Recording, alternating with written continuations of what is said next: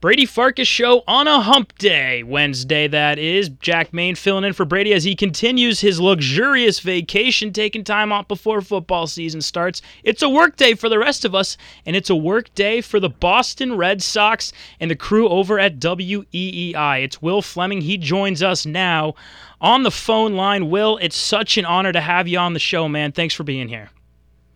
Jack, always a pleasure, man. And I gotta say, I kind of wish I were on the beach or wherever Brady is, gallivanting across the world. But I'd rather be on the phone with you and talk about a team that, has a lot of big things on its plate going forward. And obviously, all of Red Sox Nation is a little bit uneasy right now. But I think our conversation can bring to light some reasons that people can take a deep breath, I hope, and power to the postseason. Well, as a diehard Red Sox fan and a lifelong listener of WEEI, I would much rather be talking to you. So let's just jump right into it. I am sick and tired of Matt Barnes taking the ball in the ninth inning. Guy can't seem to get an out. Last night, home run to Josh Donaldson and then back-to-back walks.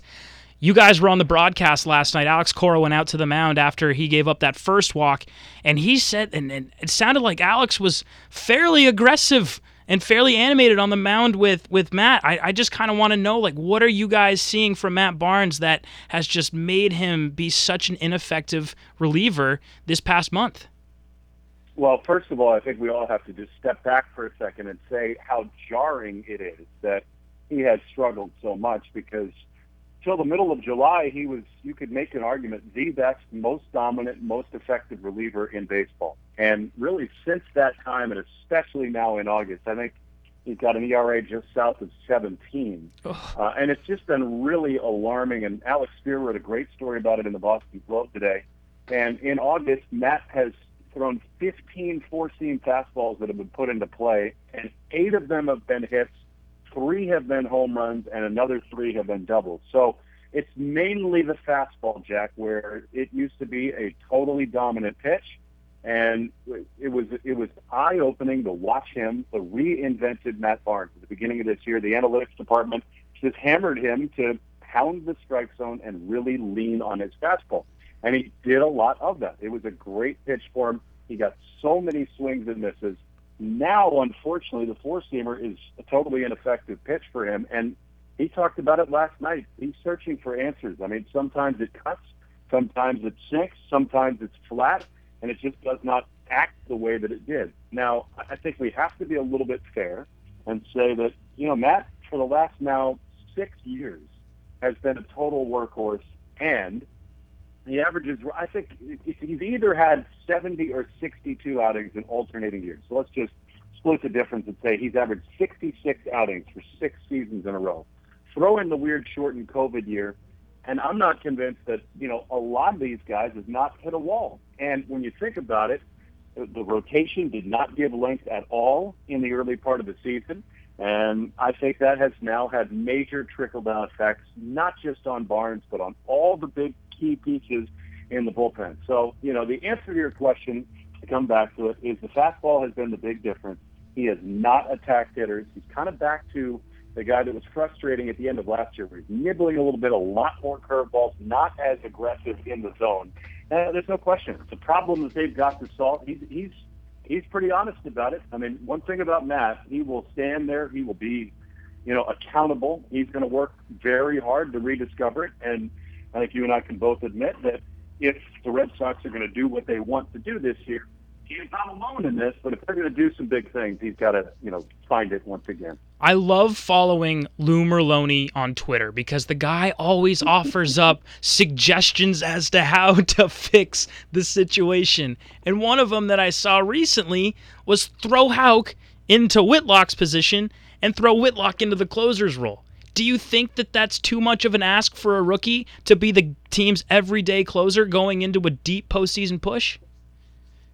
I'll answer that in 2 parts. First of all, I talked to Lou about that this morning, and he's sort of retracting that idea for one main reason, and that is, I think we can all understand that Garrett Whitlock in his current role is so valuable, and in a way, you could argue. Now, this seems counterintuitive, although the analytics guys would agree with what I'm about to say, and that is, the last 3 outs of a 9-inning game are the hardest to get, and yet a lot of times in the 7th or 8th inning, there are bigger spots.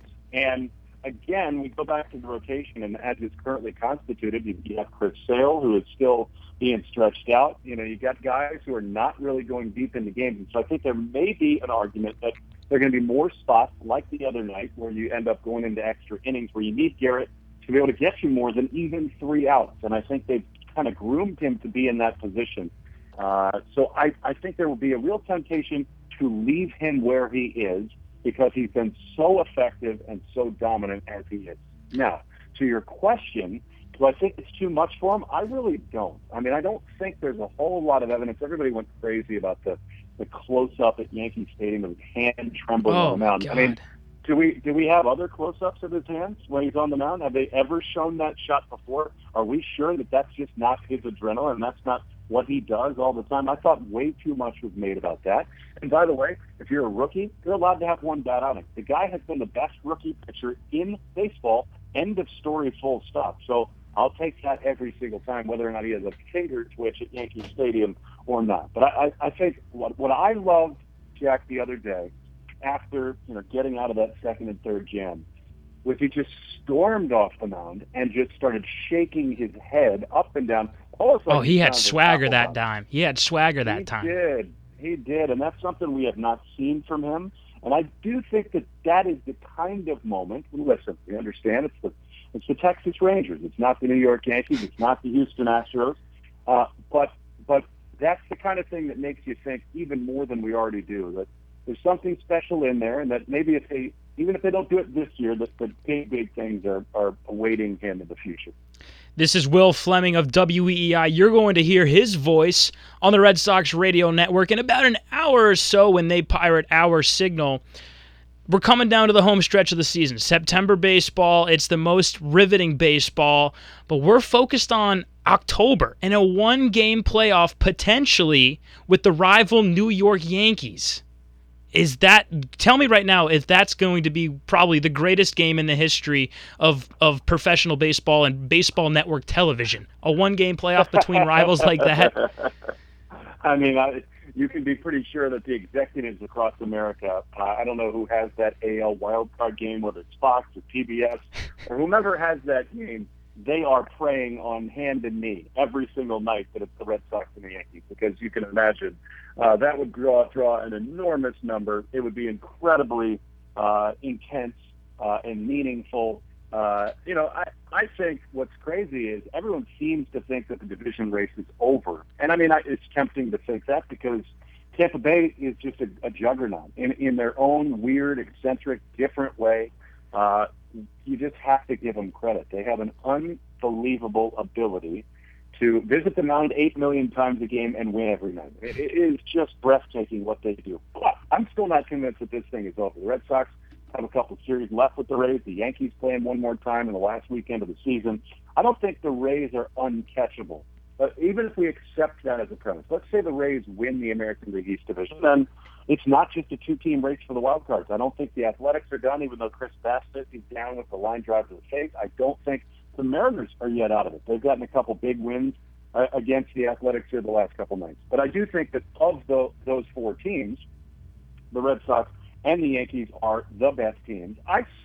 Now, this will drive people in New York totally crazy, and JD needs to be better. Xander needs to be better. Devers has looked better, but those 3 guys need to hit more consistently. The Red Sox, to me, are still a better team than the New York Yankees. Now, the Yankees have got an unbelievable mojo. They really have rolled after the trade deadline, but I think you just stack the rosters up next to each other. I still would take the Red Sox 26 over the Yankees 26, especially as Chapman struggles and all these things are going wrong with the Yankees, even as they've won 11 games in a row. And one last thing I'll say about that, Jack. Yeah. If indeed that's the case, I think it is so important to host that game. And I just think that, having the last crack at the plate and having your crowd and your, creature comforts in your ballpark. Listen, the New York Yankee Stadium ain't the house that Bruce built. It is not the same loud, intimidating, ghost-filled place that the old one was for the Red Sox. Mm-hmm. But you want to be at Fenway Park. So it's really important to stay close with the Yankees. have that series in late September, really kind of have home field on the line. And I fully expect that it will. Well, it certainly is going to be entertaining down the stretch. Will, I got a couple more for you before we let you go. I am an aspiring broadcaster. I'm a senior in college. I've grown up listening to WEEI, Joe Castiglione, Dave O'Brien, Tim Neverett, and now you and Sean and the rest of the guys. I just got to know, a daily routine during a long homestand like this. And last night, the game was a marathon. You guys probably didn't get out of the studio until close to 11:30. I mean, what is a day like for Will Flemming and the rest of the WEEI crew on a hot summer night like this? Well, Jack, it has changed a little bit over the last couple of years because of COVID. Ordinarily, we would be there very early and be in the clubhouse and in the dugouts and talking to guys. That was not at all possible last year, and just as of about 6 weeks ago, we were allowed down on the field to be around the sort of the warning track area around batting practice. And that is really the only opportunity we have to interact with these players other than, the Zoom meetings where they're talking to 15 writers, and it's just not the same thing. I mean, the job of a play-by-play broadcaster for a team like the Red Sox or anybody in big league baseball is to tell the listener and the fan things that they can't read on the internet or in any newspaper that gets delivered to their front door. And the best way to do that is to go down and talk to players. Now, we have that opportunity, but it is still harder to interact with and talk to guys, players, coaches, staff members, all of that. You get lucky sometimes, but you kind of have to intercept them going back into the clubhouse. And anyway, a lot of that is inside baseball stuff maybe your listeners don't care about. But I care about it. Don't worry. The reason I bring all that up is that I still go, get there around 4 o'clock, catch the last half of batting practice, try to talk to as many guys on the field as I can. And then, you're getting ready for the game. I'm talking to Joe or Sean or whomever's in there with me that night. And we're just chatting baseball and trying to get ready and do our thing. It's a nonstop effort kind of from February until late October, hopefully. And so by this time of the season, we haven't seen the Twins in a good long while. So I talked to some Twins broadcasters yesterday in the afternoon. Dan Gladden and I had a nice chat and texting with Corey Probus, and so you get sort of the inside story about what's going on with the Minnesota Twins. But as it relates to the Red Sox and our ball club, if I don't know what's going on with us after 127 or 8 games or wherever it is that the Red Sox have played, we probably have bigger problems. And so from a Red Sox angle, my philosophy has never been to overstat, to feed the listeners too many numbers, to really, frankly, do too much in the way of biography, really. I mean, I think you probably very rarely hear me say, Hunter Renfroe went to Mississippi State. I mean, first of all, I think anybody who knows the Red Sox knows that stuff. But secondly, I think it's somewhat repetitive and not that interesting. That's just my personal